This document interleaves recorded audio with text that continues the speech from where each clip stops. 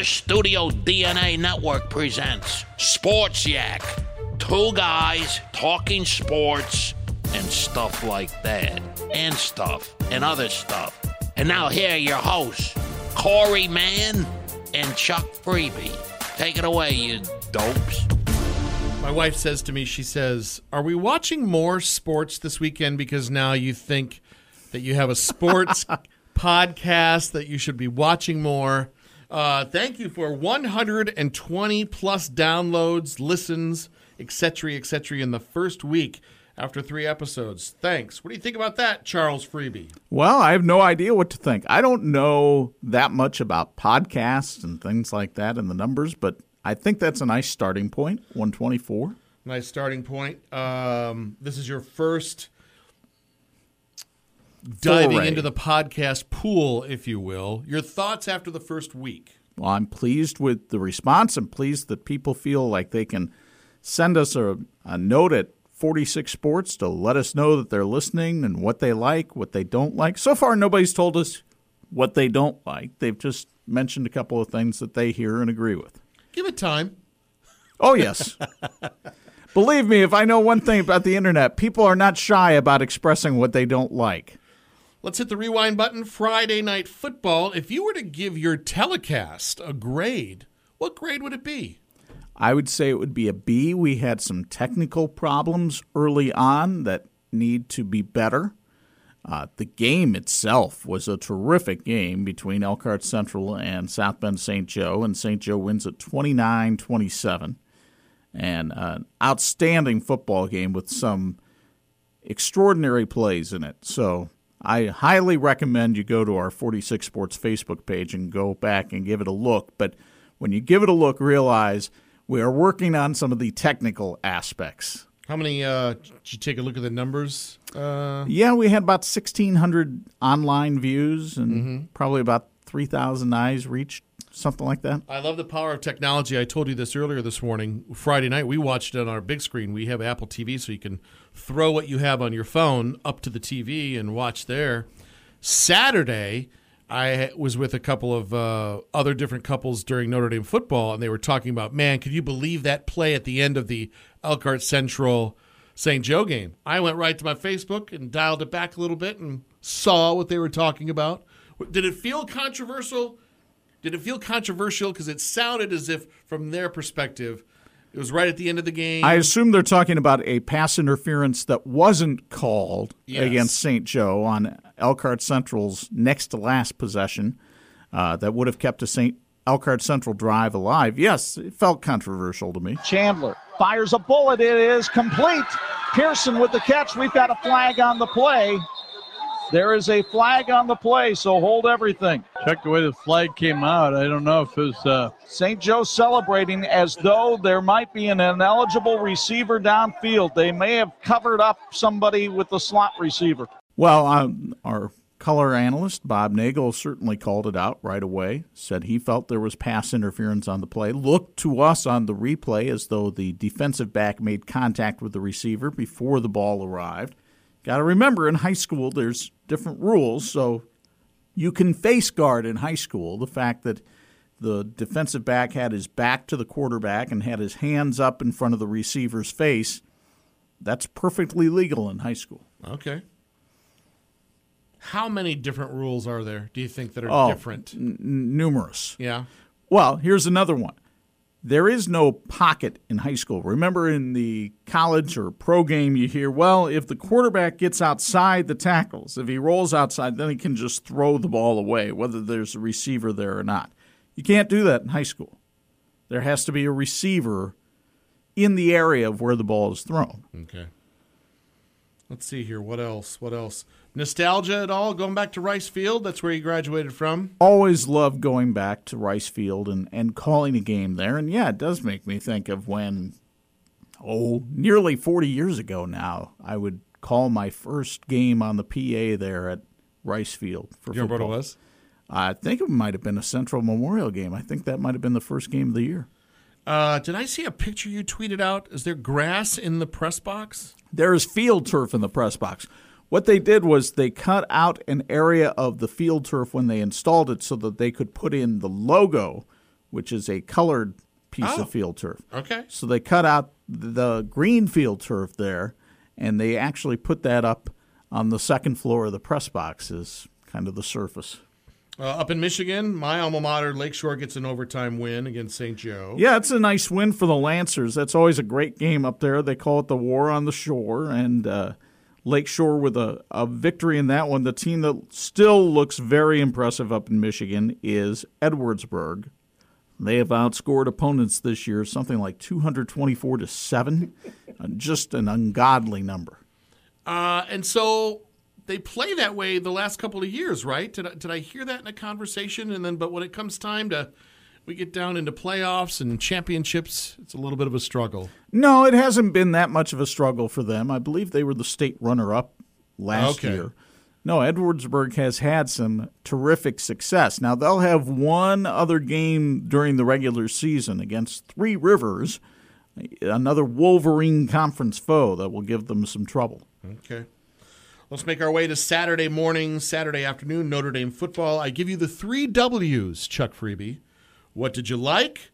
What needs work? And what's next? What I liked and what I've continued to like throughout this season for the Irish has been the back end of the secondary. I thought Julian Love played a magnificent game at cornerback. Troy Pride Jr. came up with a big interception, made a bad decision to run it out of the end zone, which eventually cost the Irish some points.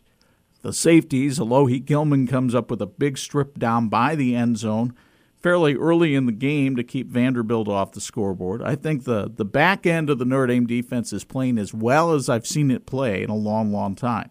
What needs work is the offense. The offense had no flow to it whatsoever. I couldn't really figure out Chip Long's play calling. I can't really figure out what they're doing with the quarterbacks. They had a sequence down in the red zone where they brought in Ian Book for a play, which he's kind of been the red zone quarterback, the guy inside the 10-yard line that they use. Then they took him out, put in Brandon Wimbush for a quarterback sneak on a 4th and 1. Then they took Wimbush out and they put Book back in, and there's a lot of decisions that just don't seem to make a whole lot of sense. Brian Kelly tried to talk about it in his press conference that he had yesterday when he was asked about it, but again, there just doesn't seem to be a whole lot of flow to the Irish offense right now, and quite a lot of that is because of the quarterback position. Brandon Wimbush has not been particularly accurate in his throwing in any of the 3 Irish games yet this year. What goes on in that kid's head? And you literally just you played it all out for us.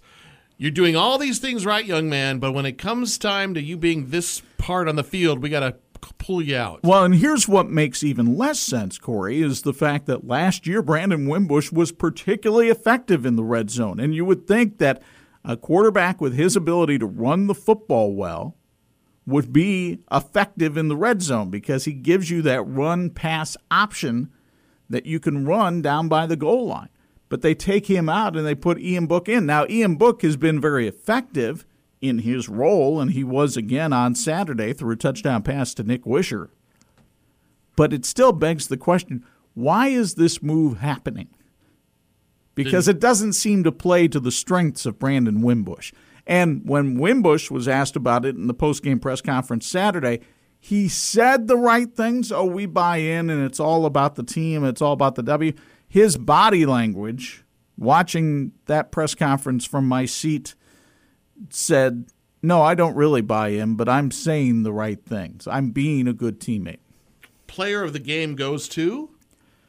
Player of the game might be Tony Jones Jr. He ran for 118 yards and a couple of touchdowns in that game. Running back, that was kind of his breakout game. He had been playing second fiddle behind Jafar Armstrong, and then Jones got the bulk of the carries on Saturday from the Irish backfield. That would be my offensive player of the game. My defensive player of the game, I know online they do a little poll, and they gave it to Troy Pride Jr., but I would give it to Julian Love. He had at least 4 pass breakups. In fact, he is second in the nation in breaking up passes. He's got 8 this season already. And he's second on Notre Dame's all-time career list behind Clarence Ellis, who played back in the early 70s for the Irish. What's next, Chuck? They will play Wake Forest on the road Saturday at noon. The Demon Deacons 2-1 after a 41-34 loss to Boston College last Thursday. Wake Forest has tremendous problems in their defensive secondary. Boston College threw the ball all over the lot. Now, here's a thought for you. 41-34 game. So Boston College scored 7 touchdowns in this game. They were never in the red zone. They scored all of their touchdowns on plays of 20 yards or more against Wake Forest, which shows that the Deacons are susceptible to the big play, and I would imagine the Irish might try to air it out a little bit. I know you watch the game much differently through a viewpoint than I do, but did you feel bored at all on Saturday? That first half, I think they've been rather lackluster and uninspiring throughout the middle 2 quarters of every game. And in fact, Notre Dame has once again been outscored in the fourth quarter. They've been outscored in the fourth quarter in all 3 games so far this year. So they get a big lead, and then they let the other team back into it. And this is one of the questions I have about this team. Where's that killer instinct? You tell me you want to dominate. Please show me you want to dominate an opponent, because I've yet to see it this year. What'd you think about Vandy? Vandy's an okay team, but, put them in the Southeastern Conference with teams like Alabama, Georgia, LSU, Auburn. All 4 of those are easily head and shoulders above the Commodores. Justin Yoon. Let's talk about him for a second. Well, he became Notre Dame's 3rd all-time leading scorer during that game. Very successful kicker from Nashville. He did miss a key field goal late that would have given the Irish a 2-score lead. Been a little inconsistent this year, but overall for his career, very solid place kicker for the Irish. I thought I had him down as number 2. I'm sorry, Chuck. Who's ahead of him? He might be number 2 now. Maybe he did pass Kyle Brinza on Saturday. The guy that is Notre Dame's all-time leading scorer is Alan Pinkett, running back. He was able, of course, to score touchdowns, so picking up 6 points at a time, as opposed to Yoon, who's picking up 3 and 1. My favorite college football play has to go to North Texas. Yes. Spinner on that. That's a smart play to catch that at the 10-yard line there by Keegan Brewer. So North Texas has come into Fayetteville and shown he's never made a fair catch. He did make a fair catch signal. He's gone. Brewer down the sideline. This is going to be a touchdown. He caught that at the 10. Nobody thought he was going to do it, and he took off. Yeah, I was thinking to myself, I didn't see a fair catch sign, but he kind of stopped. Everybody else stopped. We all did. And there was no whistle blown, and away you go. I quickly admit, I stopped. North Texas, in case you missed it, was taking on Arkansas on Saturday. I wouldn't even call it a fake fair catch, because you can't fake a fair catch signal. You can't give a fair catch and then all of a sudden take off. But the players stood there in an area right around the 10-yard line where you would normally expect somebody to make a fair catch. Mm-hmm. He caught the ball, didn't move. Just caught the ball, didn't do anything with his hands. Right. Okay. So didn't do anything with his hands previous to the ball. Correct. Okay. The defender incorrectly assumed that he was making a fair catch.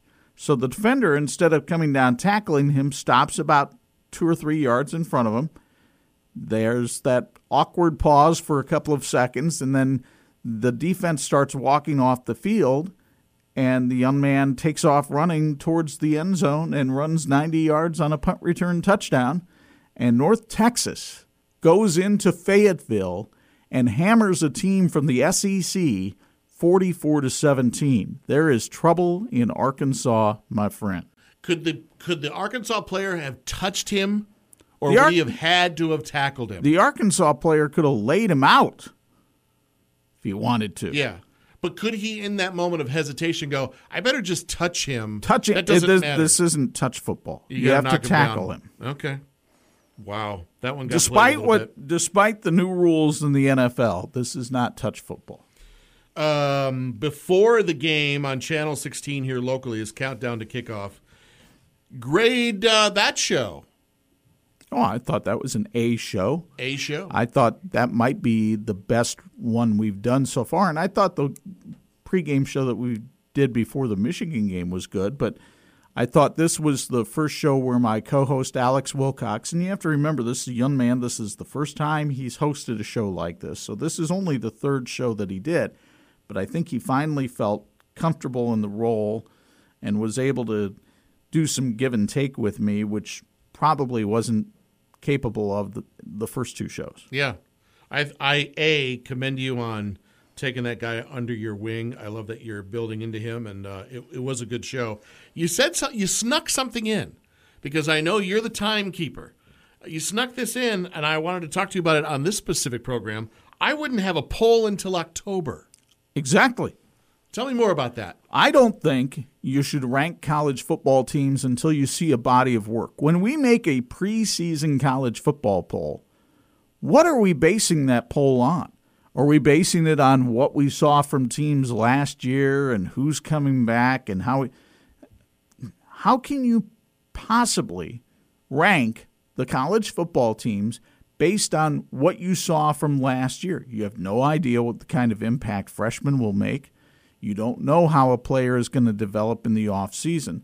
So now we go in with these preconceived notions, and teams get the benefit of the doubt based on name.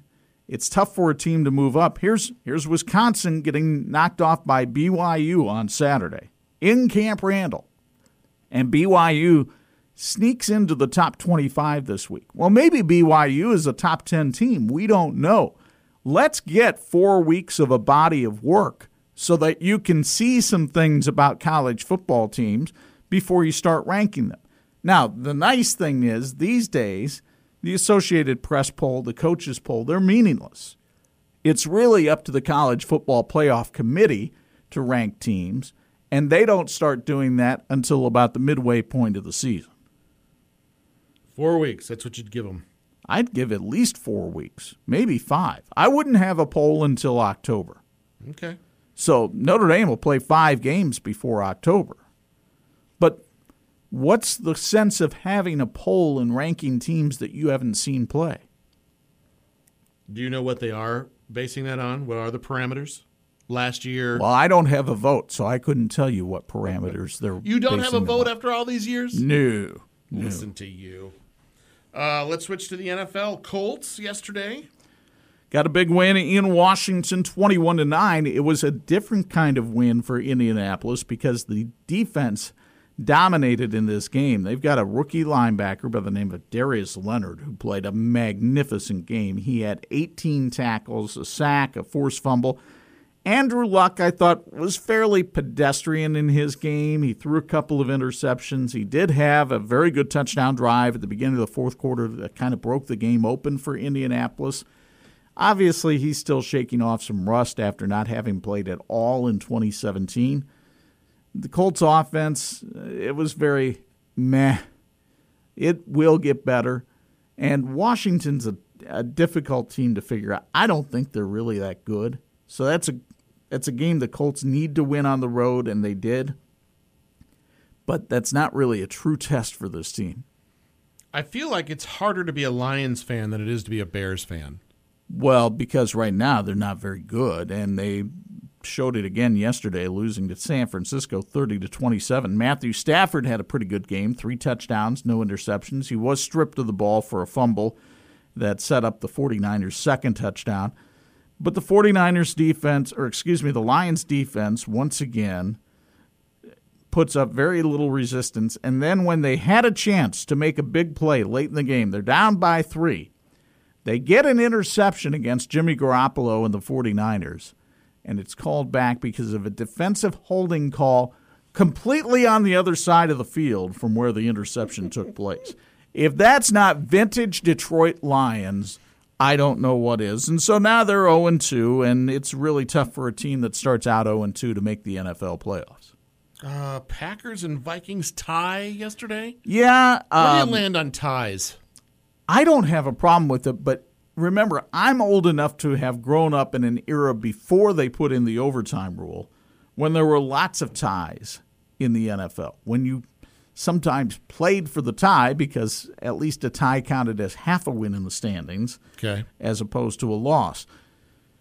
I also understand that we live in America and we live in a country that wants if you're going to sit there and watch a game for 3.5 hours, you want a result. You want a winner and a loser.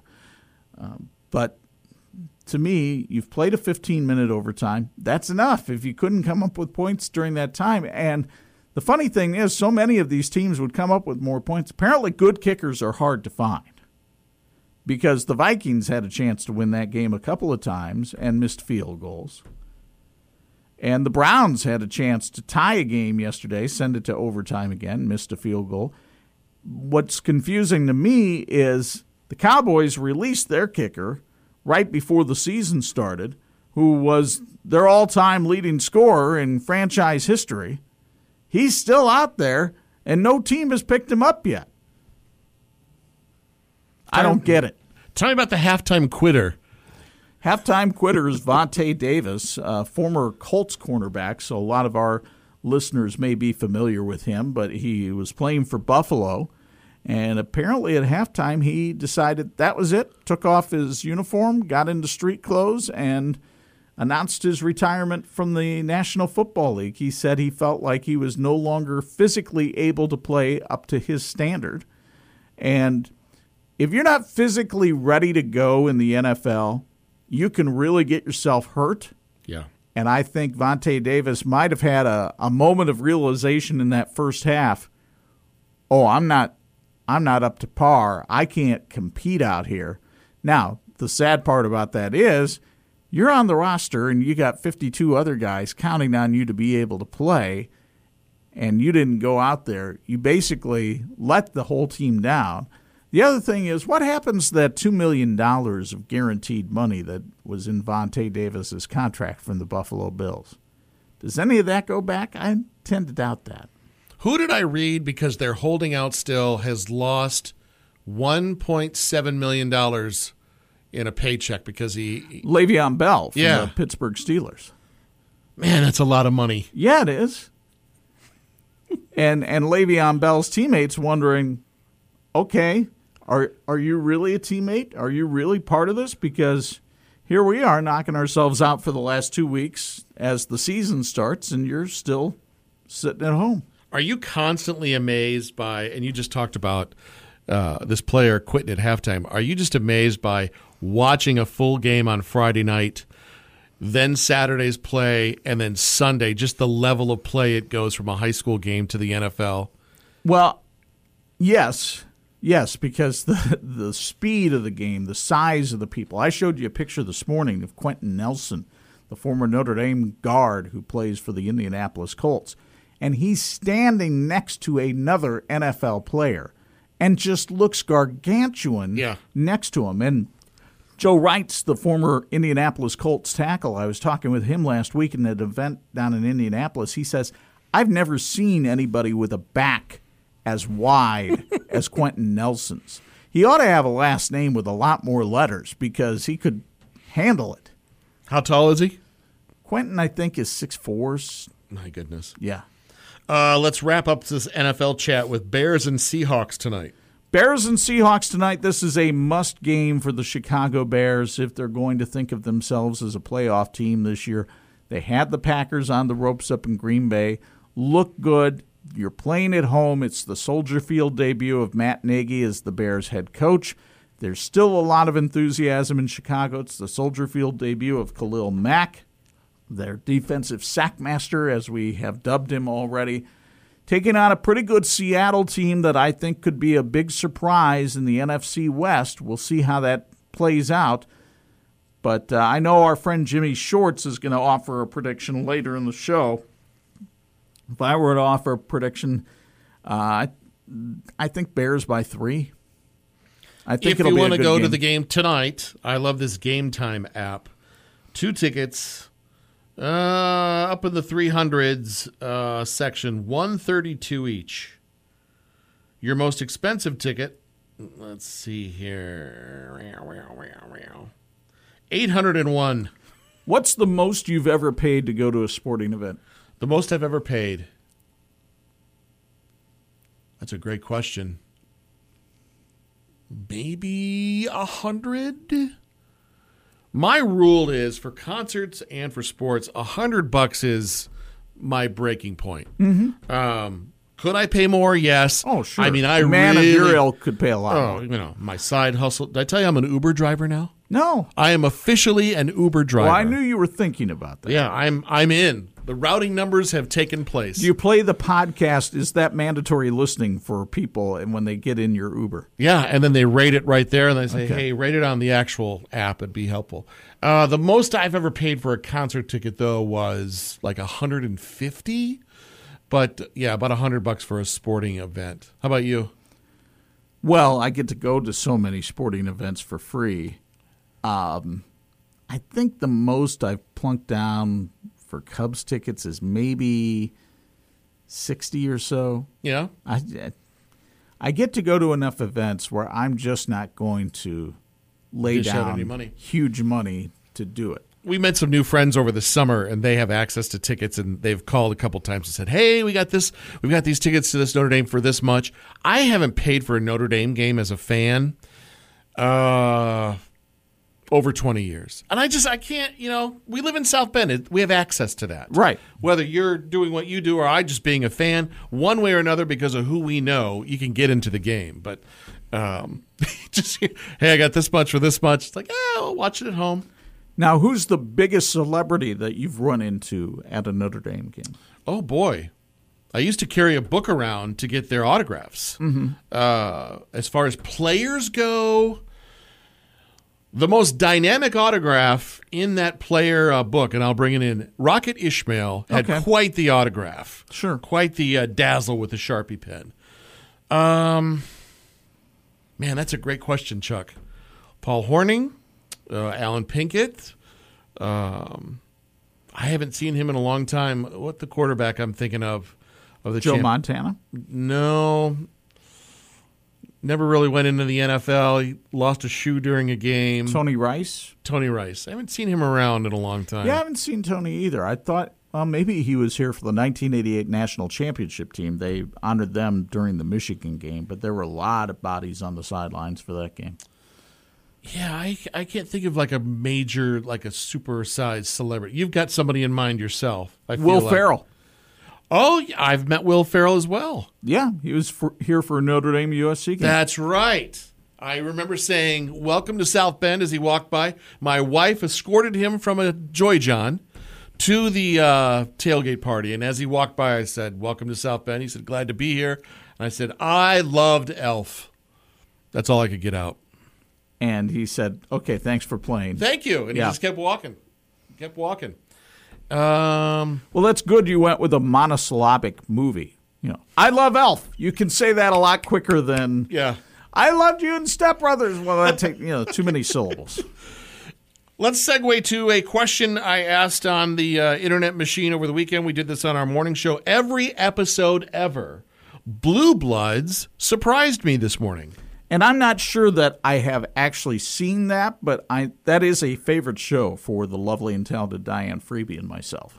That's a show you guys watch together? Yes. Oh, absolutely. Tell me more about those shows. What do you guys love to watch together? Well, the thing we like about Blue Bloods, in effect, it's a little bit like Seinfeld in the fact that there's multiple plot lines going on. Okay. So you don't have to just be hammocked into one character and what's going on with them. Ensemble cast? It's an ensemble cast. It's a show about a family, an Irish Catholic family in New York where everybody is part of the police. All the men are part of the police force.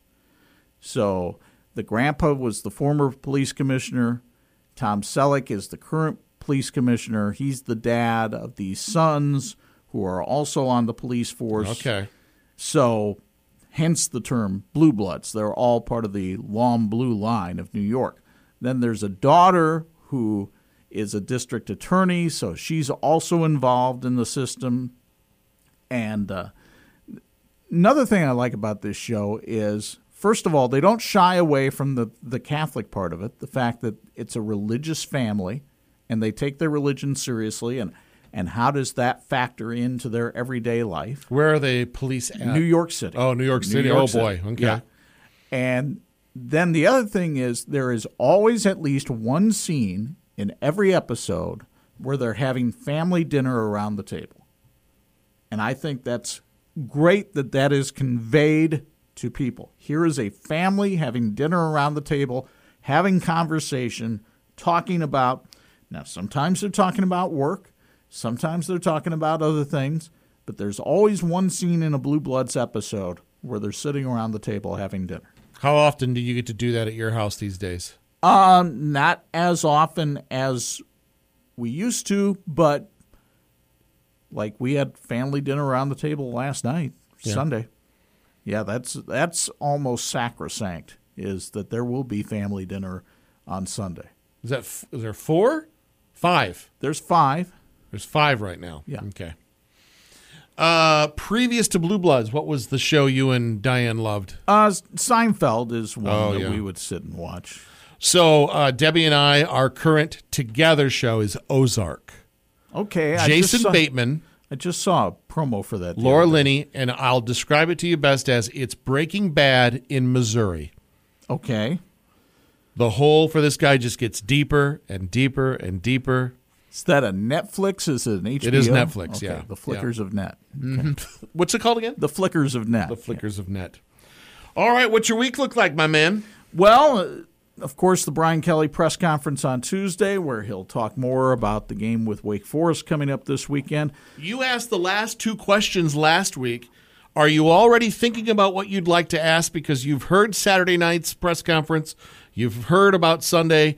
Now Tuesday. Do you know what you'd like to? I usually react to what's being asked within the press conference and try to get follow-up, because lots of times, quite frankly, he'll give an answer and I just feel like it needs clarification. Okay. Or it spurs me to think about something else that I would ask. So I rarely go into those. There's a couple of guys that typically get to ask the first questions, and they deserve it. They're there every single day following practice and things like that. So, who's that? Eric Hansen from the South Bend Tribune, and then Tim Priester from Irish Illustrated. And they're usually the first 2 sets of questions, so I defer to them. Okay.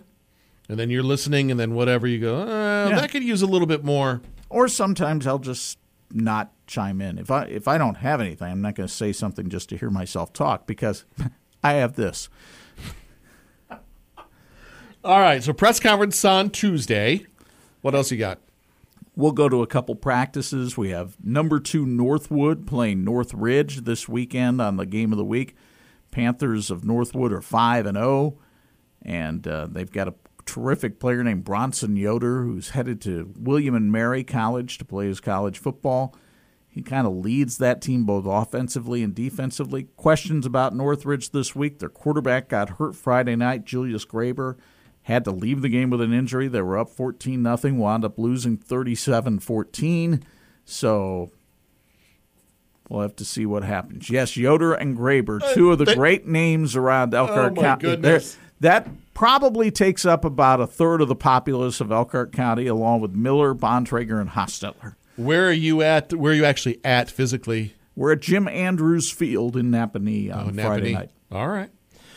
Let's see here. What do we want to wrap up with? I feel like we have exhausted you got anything over on your plate you'd like to tackle? Or well, you feel good? Again, I always seem to throw in stuff about the Cubs. The pennant race continues. Only 2 weeks left in the regular season.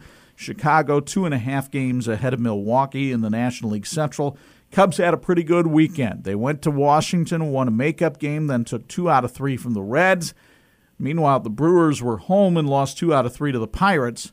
Now the Brewers get to play the Reds at home, and the Cubs have to go on the road and take on an Arizona squad that has been kind of crumbling here as the season goes along. But, man, this has been a long stretch for the Cubs. They will wind up going 30 consecutive days without an off day. Ugh. And a lot of travel involved in that.